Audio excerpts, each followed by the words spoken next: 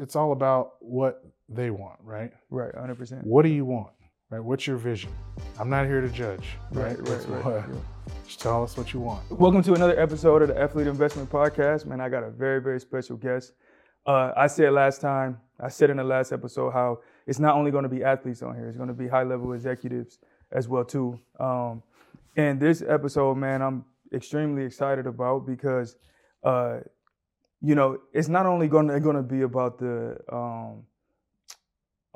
lack of financial literacy in our, country, in our culture, but also, it'll be very informational.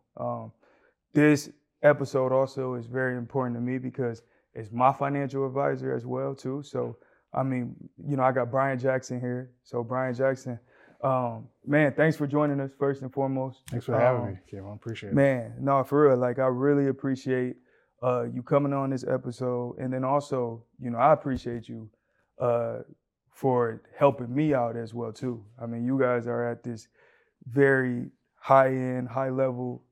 You are part of a high-level financial advisory firm, a wealth management firm, and I just know people in my position.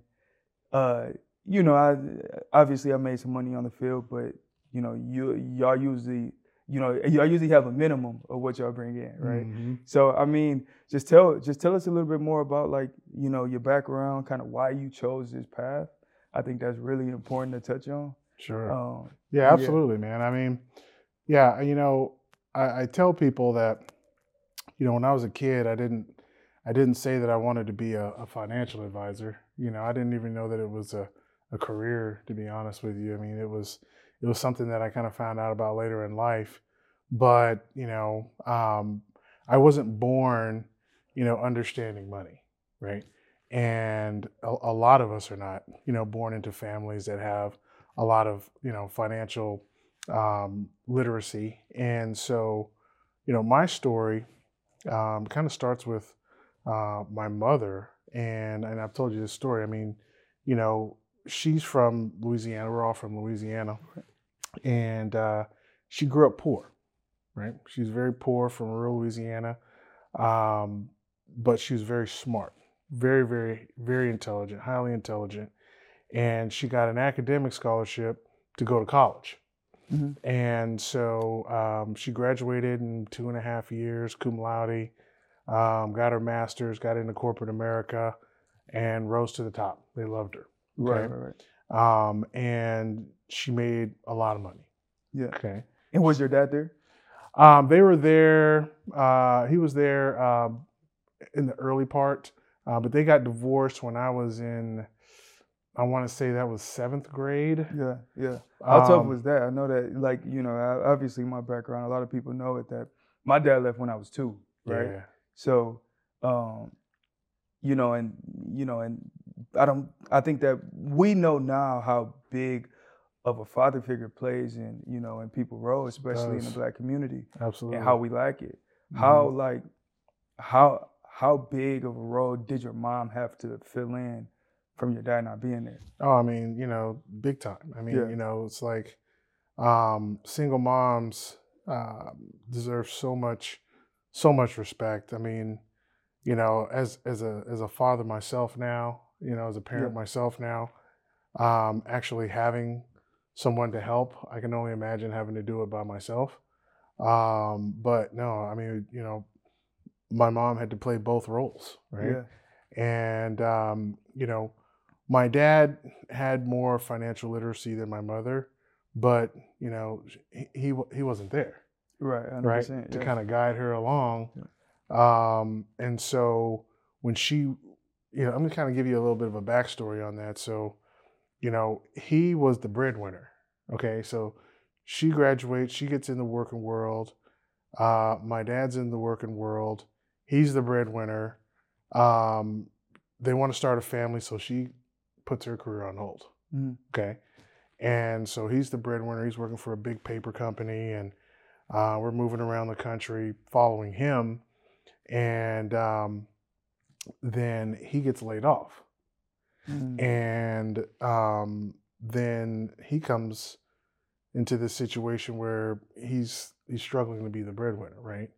And so my mother turns her career switch back on, Right, right? right, And right. then she starts taking off, and then my dad is now working at the same company that she's at, and she's at a different level than him. Oh, that's crazy. Right. So That's crazy. now she's at a higher level than where he was, right? And so the roles are reversed, 100%. Yeah. and it created friction in their marriage.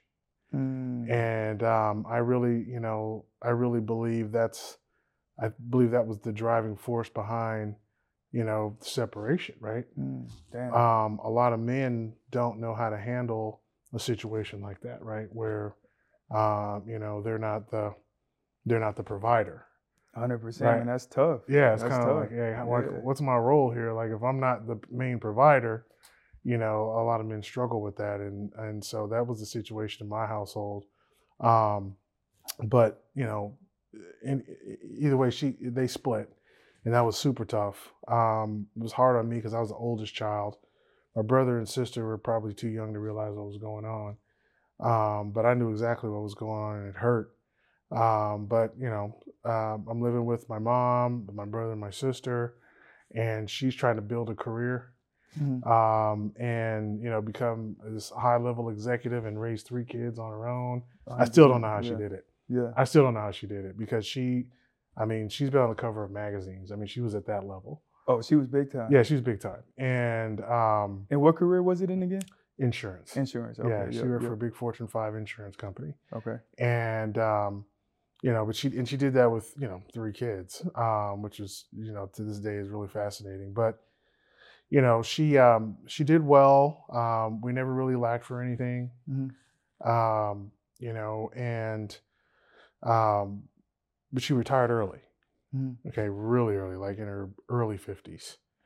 And you know, it, she had a very nice pension because she was an executive. Okay. Right, right, right. But for the most part, that was the vast majority of her, of her finances, right? Right, right. She had some assets, but that was the primary driver of her income in retirement was that big pension. And thing about pensions, Kayvon, is that they don't change, right? And what do you mean by that? So like when you retire, if you are fortunate enough to be one of the few people in this country that actually has a pension, 100%. okay, because they're rare, um, your pension payment never changes. It's fixed. I get it. Okay. Yep, Okay. yep, yep. So if it's $6,000 a month or $10,000 a month, that's it. That's what it's Mhm. going to be forever. And what we know is life gets more expensive every year, right? 100%. Through Yep. inflation, right? Right. I mean, things just get more expensive. You weren't paying, you were paying less for, a gallon of gas or rent or clothes or food. You were paying less 10, 20 years ago than what you're paying now. 100%. Okay. Shoot, I remember back in the day, a bag of, you know what I'm saying, a small bag of Cheetos was 25 cents. Now Right. they all the way up to $1 for Mm-hmm. the mini Yeah. bags of Cheetos. Oh, absolutely. So just off of that one example, that's when I knew. That's when I first found out about the word inflation. Yeah. I think that's a word in our community that's just now starting to become a big thing. But people don't even realize that, man, there's always been inflation. It just hasn't been this bad. Yes, absolutely. And you have to account for that in your life and in your lifestyle. 100%. And so long story short, I mean, she started off with a certain lifestyle and she's had to change that lifestyle, right? Just because of inflation. Right. Right. I mean, there's a fixed amount of money there. And she would always say to me, I just wish someone would have given me some more guidance when I was making all of that money, when I had all that income. Right. And that always bothered me because, I mean, I didn't know. I didn't know anything. And, knowledge is power. And I didn't have the knowledge at that time.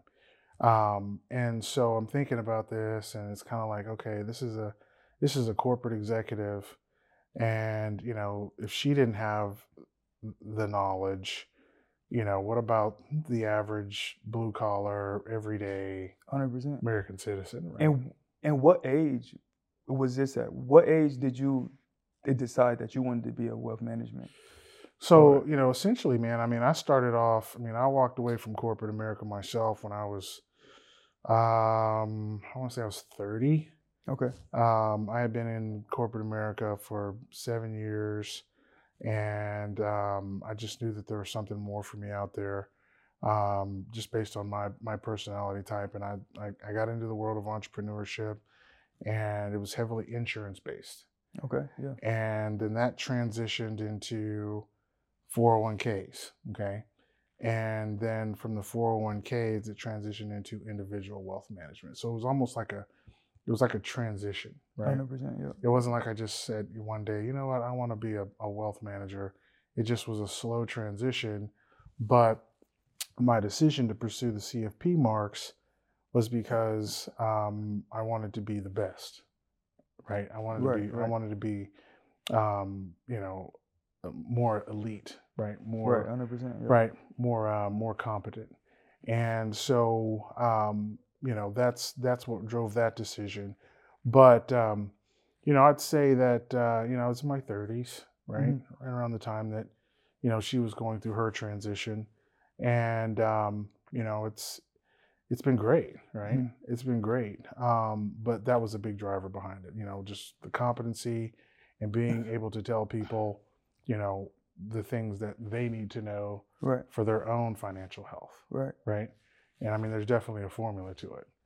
Yeah, man, because one thing, and I don't know if I ever told you this, but I really admire your story because, I say all the time, and I know y'all hear me say this a lot, is that, growing up as a black person or as a black man in this society, we look up to our entertainers. Yeah. So we grew up and that's what we strive to become is some sort of entertainment, whether it's a rapper or like an actor or sports. That's what we look up to. But you didn't choose that route, and that's rare. You know what I'm saying? It's kind of, I don't want to say surprising because surprising can kind of come up as a bad word, but it's very rare. Yeah. So why didn't you choose that route? Yeah. I think that, it's what you see, right? It's what I saw growing up, right? The success stories that we're exposed to that attract us the most are the stories of, the actors or the athletes that are making, multi-million dollars, and they're wealthy and they're famous, and everybody wants to be around them. And, it's natural for a kid to want that, right? 100%. And so, I did play college football, and it didn't progress to, the NFL. And at that point, you've got to make a decision, right? Like, what's next, right? 100%. Yeah. And so, that for me, it wasn't so much a decision. It was more of, okay, if I'm not going to make it or excel in this particular area, then I'm going to excel in this particular area. Right. And, the thing about an athlete is, especially when you make it beyond high school or you make it beyond colleges, you know what it takes to be elite. You know what it takes to be different than everybody else, right? There's only so many spots in the NFL. There's only so many spots in college, right? And to get to each, subsequent level, you've got to work that much harder. And so I just, I got from the high school to the college level, and, I just carried that same work ethic into the working world, right? Yeah. And, similar to you, right? You carried it to college, you took it to the NFL, and now you've carried it into, to your entrepreneurial career. Right. And so that's an advantage that I think a lot of athletes have is, whether they know it or not, they have a drive. Yeah. That is just off the charts, right? Yeah. And, they do things differently than other people. Yeah. They make sacrifices that other people aren't willing to make, right? And, people don't, people think that, an elite athlete, a DeAndre Hopkins or whoever. I mean, they don't put in the work. They're just naturally gifted. No, they're putting in work. They put in the work. We put in the Right. work. I mean, you put in the work. You put in the work To get to the NFL. I mean, you put in work. Yeah. My son is in high school now, and he's highly recruited. And we go to visit these colleges, and you get to see how much work goes into 100% that, right? 100%. Into being an athlete and an elite athlete. And, so yeah, I mean, it's a major advantage of an athlete, your work ethic, and you have to channel that. So if you're a pro athlete now, you're channeling that into your career, into your craft, right? And before we spring forward to your corporate world, let's backtrack, because I know you just touched on your son. Mm-hmm. What is it that you see in him right now that you see in him that that he's going to make it to the next level? Because I don't know if people really know, but your son is like one of the highest recruits in Texas right now. Yeah. Right. Yeah. So tell us a little bit about that, about your son and kind of the journey that he's going through right now. Yeah, I mean, he's a highly recruited running back. I mean, he's got 31 scholarship offers. Pretty much all Power 5 schools. And, he's, so you don't know if your kid's going to be an athlete or not. I mean, it didn't really matter to me. And, I didn't push him in any sports or let him play soccer and whatever. But just kind of a quick side story. We got him into flag football, and, they would give him the ball and he would just kind of stand there and cry. And I'm just kind of sitting here like, oh man. Okay. So, but this is my kid. I love him. And, I just want him to be out here because I understand the power of sports and what it can mean for you. 100%. And how you can carry those lessons with you for the rest of your life. But he wasn't doing anything major at that time. And one day they gave him the ball, and I don't know what it is that clicked. Mm-hmm. But, I just yelled from the sidelines. I just said, run. Right. Yeah. Run. And he took off, and no one could catch him. And I guess it clicked in his head that he could be a pretty good athlete. And then from there, he just took off. Right. And he's just continued to progress and progress and progress. And he hates to lose. He's super driven. I remember one time we were playing a game, and he made a tackle, and he was just laying face down on the ground, and everyone was kind of looking like, is he hurt? Right. And he just stayed there, and we were all like, is he hurt? And then we started to walk out on the field, and then he just slowly got up, and we just realized he was just leaving it all on the field. He was just, he's going to leave it all out there. So, he continues to improve and improve and improve, and he's very driven, he's very focused, and, I don't know if he's going to make it to the NFL or not. I'd love for him to. I know that's his dream. Yeah. But, right now we just want to get him to the next level, and then we take it from there. Yeah, he's played running back, right? Yeah, he plays running back. And how many offers he got? 31. Yeah, he's got 30. How many SEC? Do we have any SEC? Yeah, there's a lot of SEC, yeah. Oh, yeah. He's big time then. Yeah. He's big time. Yeah, Alabama and all those guys, man. Ole Miss and Arkansas and, all of them. I mean, not all of them, but a lot of them. Yeah. So, but you got to deal with that, right? I mean, 100%, you got to, keep them focused. I mean, it's like, it's academics and football. Right.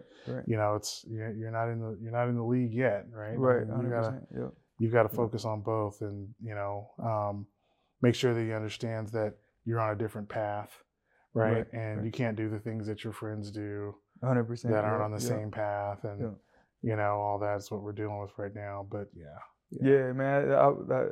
It's definitely a tough situation. It's definitely a tough situation because, you want to prepare him for life after football, but also I think we all know that, that we can really do anything that we put our minds to. So you don't want to be a hypocrite and tell him like, hey, like you need to have a backup plan because he can make it if you really, really want to make it, right? Mm-hmm. But like what skills are you passing down to him to prepare him for, the identity crisis that athletes face after they have to walk away from it? And you know, and I can't even hardly talk to him about, you know, that identity crisis because he Yeah. doesn't want to hear it, Yep. right? Yeah, that's You tough. know, you talk to a 16-year-old kid, they think they're going to go to the league and they're going to play for 15 Mm-hmm. years, 100%. and you know, Yeah. um, You can still prepare them, like as yeah. far as like pass it down, like Oh certain yeah, but totally, skills. yeah. But Yep. no, you know, what I'm doing right now is I'm trying to introduce him to some basic financial Right. literacy. Right. Okay, because he's in that mindset of, you know, I just want to, you know, be like the guys I see on Twitter and YouTube, 100%. Yep. Yep. and you know, that's a process. Yep. So you know, we do work on some basic things. I told him, you know, you can own a part of any company in the world. Right. And he said, "What do you mean?" I said, "Well, you wear Nike, don't you?" He said, "I love Nike." I said, "Well, you know, you can be an owner of Nike." 100%. And Yeah. he's like, "No, I can't." I said, "Yeah, you can. You just have to buy the stock." Right. Right. And Yeah. and so, you know, we talked about it, and I said, "You know, what company would you like to own? What part of what company would you like to own? And I'll help you buy the stock." See, I don't And think people really understand what stocks really are. yeah, You know, especially in our community. I just think that, you know, people think that it's just not for us, right? yeah, But, you know, they don't understand that if you buy the stock, that you actually own part of the company. you absolutely own part of the company. And Yeah. I mean, it's, you know, and you know, that's the kind of things that I think we need to make sure that kids understand is, you know, you can actually be an owner of a company, a publicly traded company, just by owning stock, Right. right? Right. And so, you know, he chose Apple, and I bought him some Apple, and Right. Apple split, and you know, I asked him Right. what's the price of Apple and how many shares do you own, and he kind of doesn't know. I mean, Right. 100%. he Yeah. knows he owns some Apple, but it's just a process, Right. right? Yeah. It's just a process, and you know, but he's learning. You know, he's learning, and you know, I try to give him as much education as I can, understanding that he's a 16-year-old, Yep. right, with 16-year-old mind, and you know, it's just a process, though, man. Yeah. You know, 100%. it's a 100%. process. Yeah.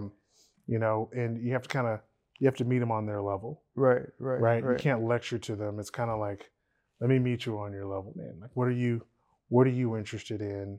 And you know, you like Nike, then let's talk about what you can do with Nike. 100%. You know, 100%. So taking some steps back to, you know, when you were 30 years old and you decided to go into the, you know, the wealth management a career point.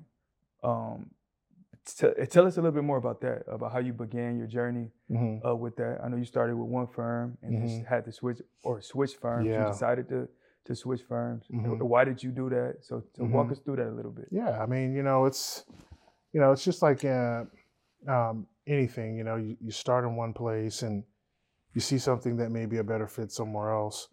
You know, I was looking at some stocks, and you know, I really got interested in it during the financial crisis. In 2006, 2008? Yeah, around that time 2007-ish, yeah. 7-ish, yep. And, you know, that's when I really got interested in it. But essentially, is that because everything was so low? Everything crashed. Right. Okay. Right. Yep. And but I feel like it's a little bit more risky too, though, right? Yeah, absolutely. But that's when things are depressed, that's when you buy. Okay. Yep. Okay. And that's how you build wealth. You buy good companies that are on sale for whatever reason. Yeah. Okay. How do you know when things are on sale? How do you know when they hit the bottom? I think that this is what makes us nervous about buying stuff. Yeah. You know, at low, because what if it go lower? You know what I'm saying? I mean, but your risk when something has been, you know, beaten to a pulp is so much lower than when things are at a high. Even though it may go a little lower when you buy it.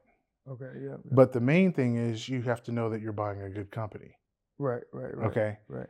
And, you know, that's the thing. Like, you know, during the financial crisis, Apple had gotten beaten down with everything else. But you've got people, you know, that are camping out in front of the Apple store to get the latest phone. So you know that their growth trajectory is, I mean, people are camping in tents to be the first to get the phone. And if you put some money down on Apple around then. I was talking to a gentleman that put maybe $150,000 into Apple. Around that time? Around that time. And that position now is worth about $7.5 million. Ooh. Yeah. $7.5 million. Yeah. And just never touched it. Bought it, never touched it. You're talking about the best investment you ever made. That's crazy. Yeah. And I mean, it's like, it's just generational wealth, right? That, was created off of $150,000 investment. And it didn't do anything. It just bought it and went on with their life. But they had the $150,000 to buy it. 100%. And they had it liquid. They had the ability to buy it. Right. And that's the thing, man, is just, you have to control your consumption so that you have assets to invest. 100%. Yep. You can't consume all of your money. Right. You can't have a consumption mentality. And that's the part that people struggle with, because especially if they've come up, and didn't have a lot of means.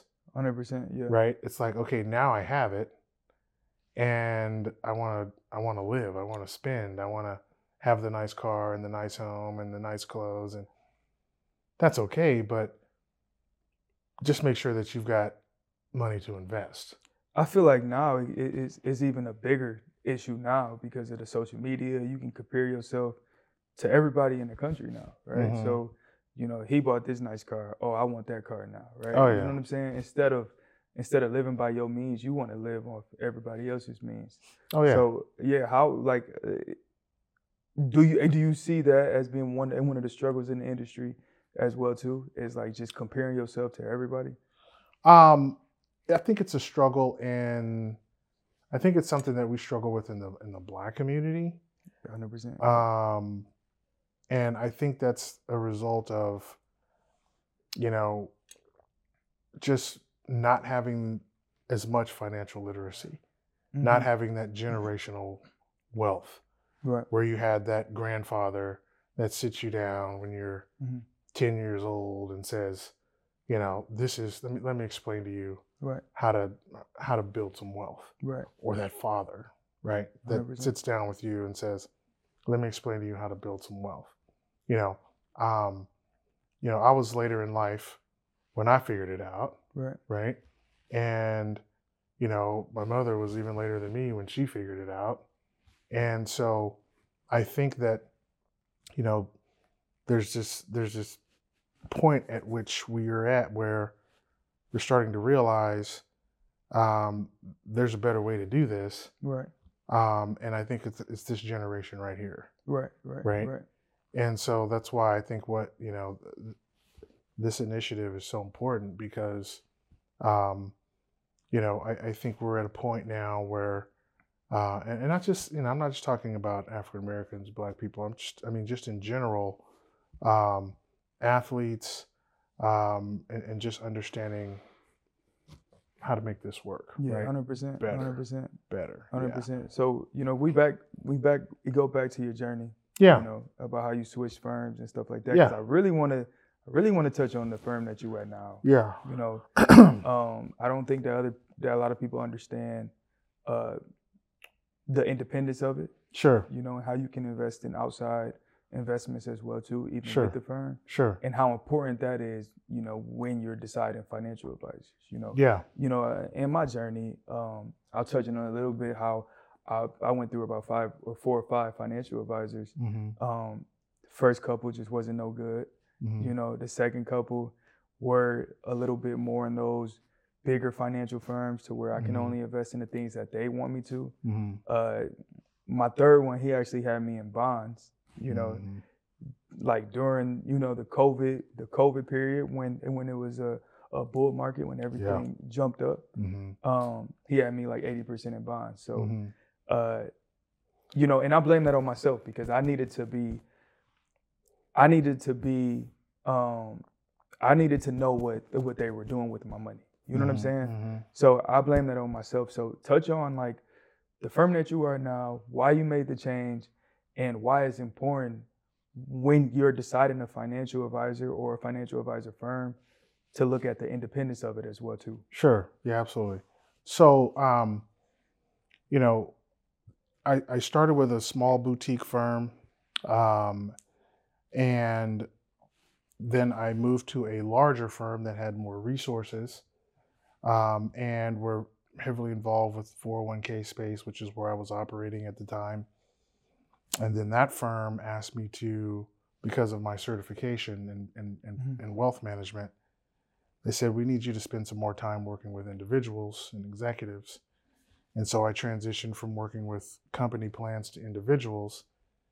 And then the firm that I'm with now, that's their main focus is private wealth and individuals.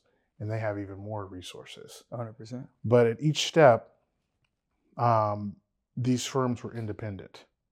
Okay. Meaning that we weren't beholden to any particular investments that were branded for us.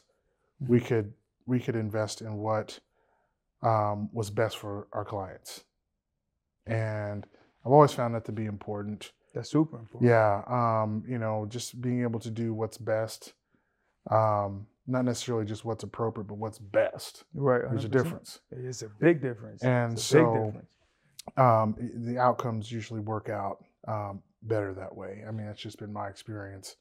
And looking at the total picture is important as opposed to just focusing on investments. Well, how do the investments fit into where you're trying to go? How do the investments fit into your total picture? Where do you want to be in 10, 15, 20, 30 years? And how do we structure the investments to get you there? Right. Maybe you only need 7%. Maybe you need 12%. I don't know. We don't know until we know where you're trying to go and where you are and put the two together. 100%. Kind of reverse engineer it. Yep. And then in that bridge to figure out how to get you there, we can go and find the best solution. Right. And we don't have to stick with like a particular track, right? It's just whatever's best. Right. If this is the best fund, if this is the best strategy, we can do it. So that's always been important to me. And one of the big reasons that, I chose to work with this firm. It's a large firm, and they're well resourced. They have access to pretty much everything. So as you're helping out your clients, so you reverse engineer. You more so work on things depending on where they want to get to instead of like where you think is best for them to get to. Well, yeah, I mean, it's all about what they want, right? Right, 100%. What do you want? It's the first question. What do you want? Mm-hmm. Right? What's your vision? I'm not here to judge. Right. Yeah. Just tell us what you want, okay? And we're going to help you get there. 100%. I've had people say, corporate executives, I'd like to own a shaved ice truck and do it 5 days a week. I want to get out of this corporate world and I want to have my own shaved ice truck. Right. Let's make it happen. Right, exactly. Okay. And so, what is it going to take, right? What is the lifestyle that you want? What is the lifestyle you want 10, 15, 20 years from now, 5 years from now, whatever the time frame is? Okay, this is the lifestyle you want. This is what it's going to cost. Mm-hmm. Adjusted for inflation, because it'll cost more 5, 10, 15, 20 years from now. Right. Okay. What's that number going to take? What's the number that we need to fund that lifestyle? Where are you now? And then what is it going to take to get you there? What type of investment returns is it going to take to get you to that number? So you got to define the future. Right. Or else you're just investing in the dark. You understand? Right, 100%. Yeah. You're just trying to beat the market or trying to outperform the market, and and you don't even know if you have enough money. So you have to set the goal or the objective first before Absolutely. You can even invest for the athletes. Absolutely. Or not the athletes, but for the clients. Yeah, it's just or else it's just a waste of time. I think that's my 100%. That's my take, right? Yeah. I mean, when you know where you're going and you know what your average return is that you need to get there, okay? And, for the last 2 or 3 years, you've been outperforming what you need, because the market has been on a rampage. Right. Okay. Yeah, and then you have a year like this year, right? 2022, which is not so great of a year. It doesn't affect you as much because you realize you're still ahead because 100%. you've had 2 or 3 great years leading up to this year. Well, when you don't know where you are, you just see your account values dwindling and you're like, okay, I didn't even know if I had enough in the first place, right? And I know my accounts are down X, and it's very, very stressful. 100%. Right? Yeah. And it's much more peaceful when you've defined the end and you know what it takes to get there. 100%. So I was gonna wait to touch on this, but since you brought it up, like talk a little bit about the market now and what you're seeing in the market now, the trends you're seeing in the market now, and then where do you think we're gonna be at within the next 12 to 24 months? I mean, you can never predict, the markets. I mean, right now, what's happening is, we're getting ourselves back to a point of normalcy in terms of money flow. Okay.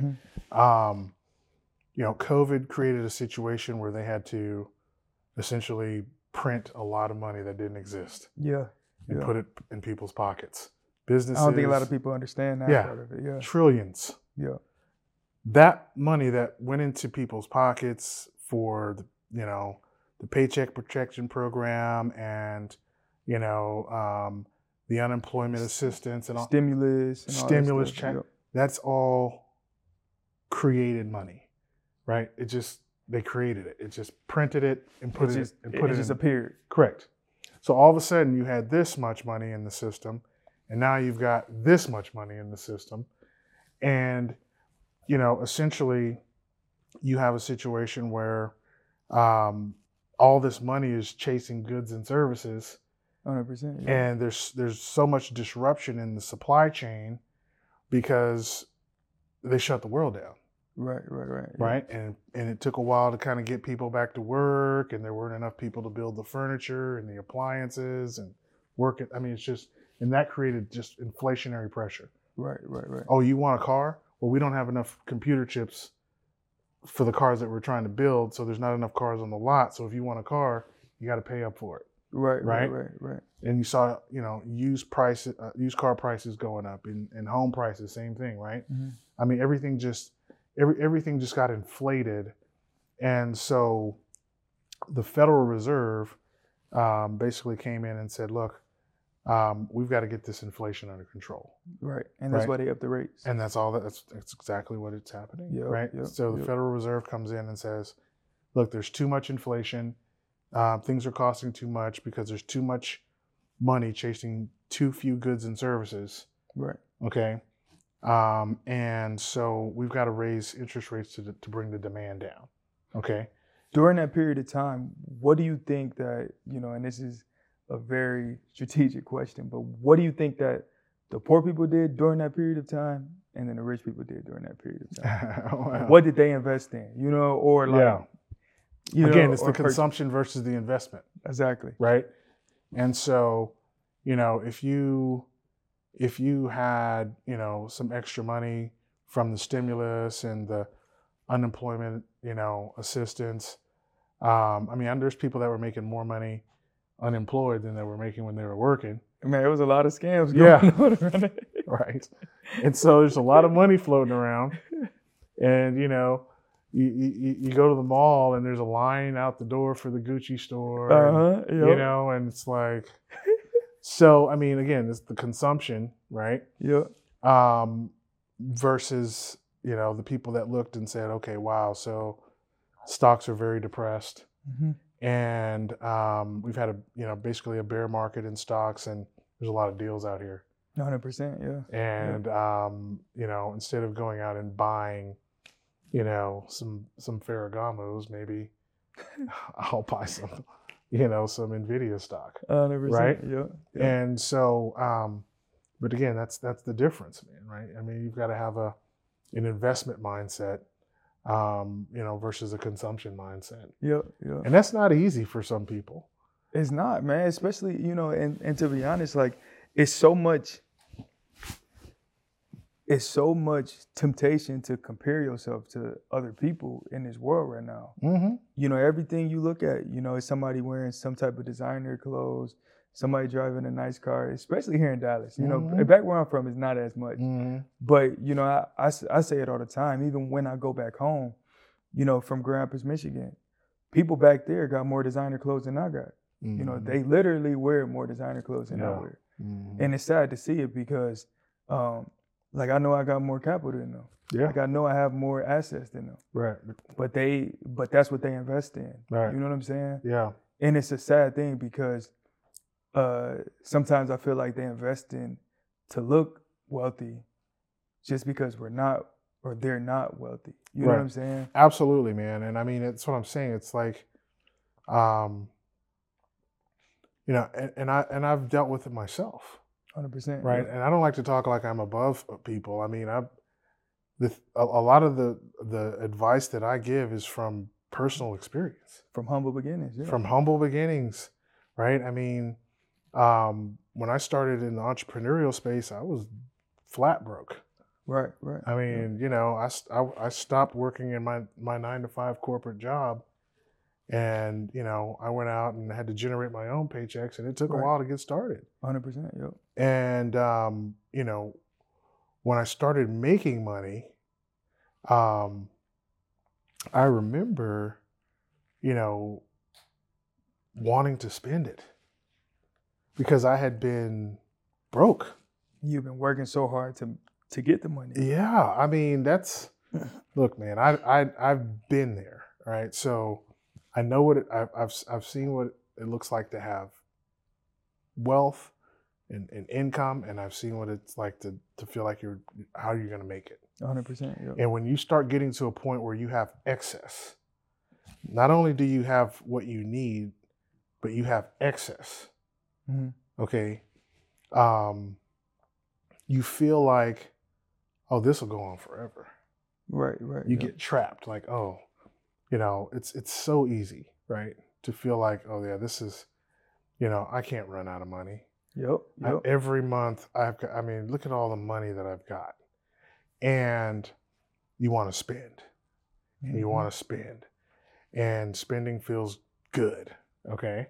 To buy something new, to buy something nice, you know, to drive something nice. And, you know, but the longer I started working in this business, the more I realized I really don't have anything. I just have stuff. Right, exactly. I need to have wealth. And there's a difference. Okay. And what's the difference though? Like you know what I'm saying? Because that's right. important. You know, I haven't heard anybody put it like that. Like, I just have stuff. Right. You know what I mean? I think that's key. Big time. I mean, okay, so if you have a Range Rover or I got one. As soon as I said that, I was like, But no, I mean, it's stuff though. Like, you know, you're right. But if you have a Range, I'm learning right now too. Yeah. If you have, you know, you have a Range Rover, it is a nice truck. It is. And everybody looks at it when you're at the light or when you drive by, like that's a nice truck. Right. Yeah. But it is a depreciating asset. It 100% is. You buy it for $130,000. You drive it and put 60,000 miles on it, and you will not be able to sell it for $130,000. 100%. Yep. You're going to sell it for some fraction of what you bought it for. A big fraction. Right. That is just a thing. It is a depreciating asset, right? Mm-hmm. And it's almost like it's a consumable, right? Like your clothes or your shoes. They're nice, right? They look good. They make you look good, but they're just things. Right. Versus real estate, which is an asset that you buy it, and if you buy it right, when you go to sell it, it's going to more than likely be worth more than what you bought it for. Yep. Or is at least going to generate income for you. What's another example? Because I know everybody knows real estate, right? You know what I'm saying? Like stocks. Yep. Okay. limited partnerships, and various projects. Right. Okay. You don't have to go buy the whole apartment complex. You can be a limited partner in a fund that goes out and buys apartments. Yep. Yep. Okay. And so there's a number of things, like commodities. Yep. Right. Those are assets. Right. Right. Things that hold value or appreciate in value. Mm-hmm. Okay. And that's the kind of things that you want to put your money in. Not saying that you don't live your life, but control it to the point where you can invest. Right. Right. Right. And that's the thing. And I think people are, they're afraid of investing because they don't know what they're doing. Well, that's why you hire somebody to help you. 100%. Yep. Okay. Yep. But yeah, that's the difference, right? You got consumables, and then you have things that generate wealth, right? Cars, clothes, jewelry, it's consumables. Right. Okay. Right. Yep. 100%. Right. Assets, right? Real estate, limited partnerships, stocks, bonds, right? 100%. That stuff builds wealth. 100%. But you have to have.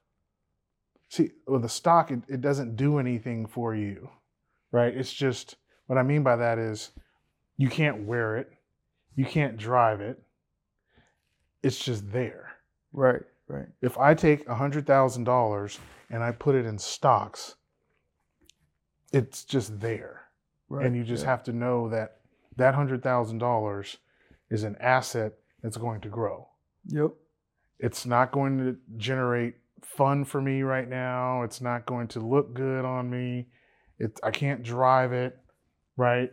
It's just there. So you have to have delayed gratification. Delayed gratification. And that's one thing that people don't understand. Yes. Either. Right. Yeah. I mean, the $100,000, $150,000 investment in Apple in 2006, 2007, okay, that's money that could have been blown. $150,000 would be fun to blow, right? But instead, take the $150,000 and invest it in a company and leave it alone. Like it does, like just forget about it. That turned into $7 million. That'll be fun. That'll be even more fun to blow. And it wasn't a long time. Yeah. I mean, we're talking about, what is that, 14 years? 14 years, yep. Right? It sounds like a long time, but it's not really, right? Yeah. And, so you have to have that delayed gratification. You have to have that. And that's what every entrepreneur, every, business owner, it was funny. I was just talking to somebody about this the other day, and, and they were talking about somebody going off and starting their own thing. Mm-hmm. And I was like, they got to have delayed gratification. I don't know if they have that, because they never had to experience a situation to where they had to rely on delayed gratification. Right. And when I started my company, I didn't get paid for the first 2.5 years. And that's the majority of businesses. You don't get paid for the first couple years, and that's delayed gratification. Totally. A lot of people can't wait that long. Right. Because they want to consume. They want to consume, yep. And you have to check that consumption drive, right? That appetite for consumption.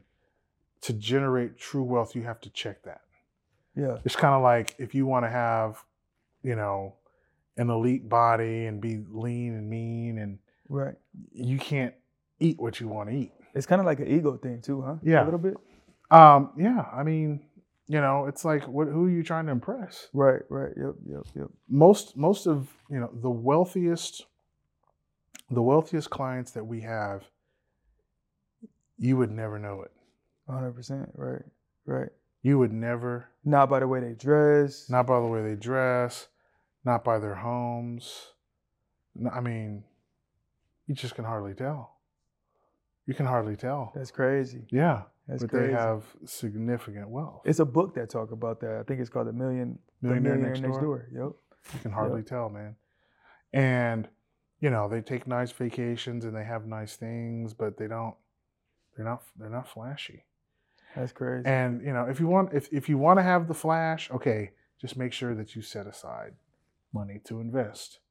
Okay, because just thinking about an athlete, right, a pro athlete, to have that level of wealth, or I don't say wealth, income, Cash flow. Yep. At that young of an age is an anomaly.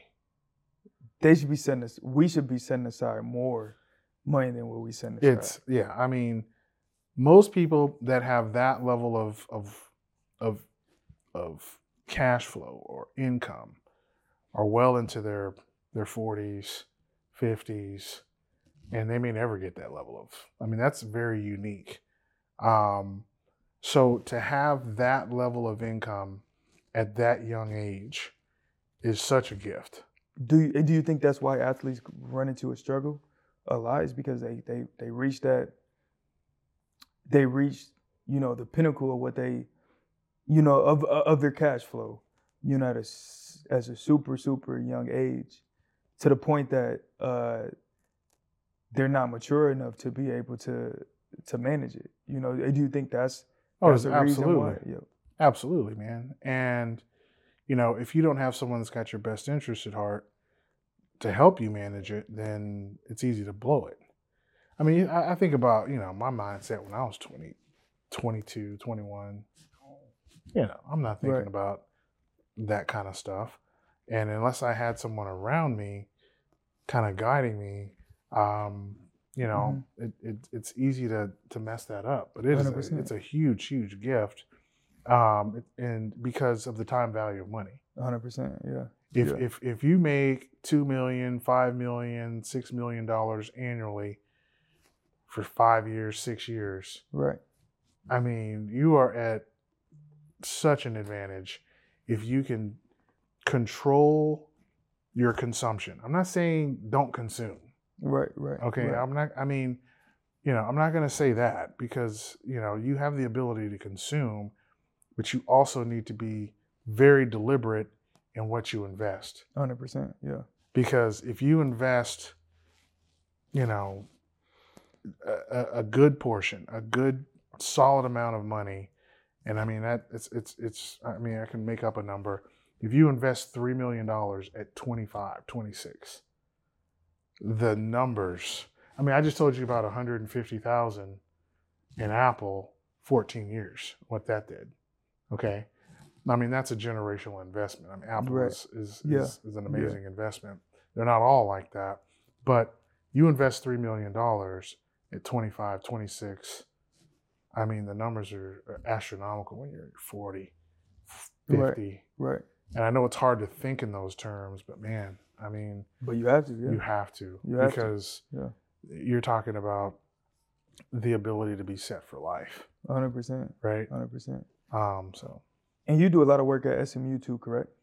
Yeah. So, I teach courses in the CFP program at SMU, and I run that program, and that keeps me sharp. Yeah, 100%. And because I'm basically instructing other financial advisors and getting them the knowledge competency that I got. Right. So that they can go out and be superior 100% in terms of their competency, in terms of looking at someone's financial landscape. Yeah, that's big time. Yeah, that's big time. It is. I was honored that they asked me to do that. So before we wrap up, I want to touch on the Athlete Investment Academy a little bit. Mm-hmm. So obviously we're building out courses and stuff. It's going to start with the learn portion, educate, and then an invest portion. Before we get into those portions, you made it clear that we need to touch on the 4 pillars first, right? Mm-hmm. So while we're here, do you mind touching on the 4 pillars? The 4 pillars of, before anybody invests in anything, what they need to know or learn about their income, or what you need to learn about their income. Yeah. So when we started talking, it was, I was 100% on board with AIA and its mission, and I said, but we need to make sure that there's foundation, right? 100%. Yeah. And that foundation is very straightforward. There's 4 pillars in order of importance when it comes to your finances. Okay. And these are in order. In order. Okay. Okay. Okay. Number 1 is liquidity. Mm-hmm. Okay. You have to have enough cash on hand. Okay. And we'll talk about, we can talk about that when we actually get into the 4 pillars, but you've got to have enough liquidity. You have to. Okay. Okay. And people are like, that's number 1. It's like, yes. You've got to have enough liquidity to be able to deal with things that come up. Okay. Things that come up as in. I mean, like, it could be something as simple as you look down at your tires and they're 4 bald tires. 100%. Yeah, I know. I feel you on that. Right. And Yeah, it's like, it's like, I need 4 tires, and your tires may cost $300 a piece. A Range Rover tires more than that. Right. So you don't have any liquidity, right? You got to come up with $1,200 for tires. And you don't have $1,200. What do? Swipe. Okay. Yep. That's really basic. Let's say it's something like a catastrophic loss. Right. Okay. You lose your job. Okay. COVID, right? A lot of people were just, all of a sudden they don't have a job. I mean, it was instant, right? One day I had a job, and then the next day I don't have a job because there's a virus. I mean, it don't matter. The government's just going to print out a bunch. But that money didn't get printed for a month and a half, remember? You're right. Yeah. You had to survive on your own for a month and a half until the check started getting cut. You're right. Remember? Yeah. Uh-huh. Or you get sick. Okay. And you can't work. Right? And it doesn't have to be something, that you think is like, oh yeah, I'm not going to get sick. I talked to a lady one time. She had been discharged from the military because she had a brain infection and she was out for a year. And I asked her, like, how did you get a brain infection? She was like, I got bit by a tick in a training exercise. Oh, wow. I was like, you got bit by a tick? She's like, yeah, I got bit by a tick. I got encephalitis, brain infection. I was out for a year, military discharge, career over. Crazy stuff. So, and that kind of feeds into some of the other ones, but you just have to have liquidity for emergencies. Okay. Or else you're going to go into debt. Right. Yeah. Right. Yeah. Which kind of, and I'll get into that. But number 2 is you have to protect your income, because without income, nothing works. Right. Mm-hmm. And so you've got to protect your income, and, income from you passing prematurely, income from you getting sick, okay, and not being able to work, whatever, you have to protect your income. And that's in like just different vehicles that you can invest in, or? Yeah, I mean, it depends on your situation. If you have a job, okay, then you need to buy some insurance products. Yep. If you've got a business, then, and you've got a key employee, you've got to protect that. If you're the main revenue driver for your business, you've got to protect that. Right. So if you go down for, 6 months for something, mm-hmm. well, your business doesn't just die because you were down for 6 months. There's liquidity for your business if something happens. Right. Okay. Yep. So when you get back, you can pick up where you left off. Right. So, and then number 3 is revolving debt. You have to eliminate it. Right. It's terrible. Okay. Credit card debt is ridiculous. Yeah. Okay. 20%, 25% interest rates is insane. And you've got to manage credit card debt, because if you've got $40,000 of credit card debt and you're investing and you're over here paying 25% on $40,000 of debt and you're investing over here, right. They're competing. Yeah. It's bad. Right. Okay. And people don't really understand the difference between debt and credit. Yeah, exactly. So there's revolving debt and credit card debt, and then there's the debt that you take on to build a business. 100%. Yep. Right, which becomes a major asset for you. Right. 2 totally different things. Okay, there's 2 totally different things between, the credit card that you use to buy your Balenciagas and your Tom Ford. Right. And the line of credit that you got or the loan that you got to build a business. Completely different. Totally different. right? And then number 4 is you got to save for your retirement, right? Yep. You got to save for that day when you stop working, Right. And whether that's as an athlete or as an entrepreneur or as an employee, there will come a day in which you're not doing what you were doing. Right, 100%. And you've got to fund the rest of your life. Right. And so, that's it. That's the 4. So people are always like, so saving for my retirement is like way down the line. Yeah, it's number 4. Right, exactly. Because you got to get those 3 first in order before you can even get to that point. Yeah, I mean, you're saving for retirement, but you have $80,000 of credit card bills, and you have no savings, and you have nothing to protect you if you lose your job. Right. Yeah. I mean, it's backwards. You see, because if something happens, right? Like if you get sick, well, okay, I don't have any money, so I'm going to go take my money out of retirement, right? Or something happens, I don't have any money to pay for it. I'm going to go take money out of my retirement, or I'm going to go get into more credit card debt. Right. It's backwards. Right. So it's number 4, right? So, and that's the priorities. So everything that we do with our clients is kind of keeping that in mind. 100%. Yeah. Well, Bryan, man, thank you so much. I mean, this has been amazing. A lot of information has been passed around. So yeah, I hope y'all tuned in to this one. Like, this is big time. Bryan, where can people find you at? I don't think we ever touched on the firm that you at. Yeah. I don't think we ever shouted out. Beacon Point Advisors, BEACON Point POINTE.com. And I'm in the Dallas office. And you can feel free to reach out to me with the contact information that's there. Happy to help out, provide advice, guidance. So yeah. Yeah. Thank you so much, man. Thank you for everything you've done for me. Absolutely. And then also for joining this podcast right now and being a part of the academy as well. Absolutely. Too. It is big time. It is big. It's big time what you're doing, man. I appreciate you asking me to be a part of that. Thank you. Appreciate absolutely. you.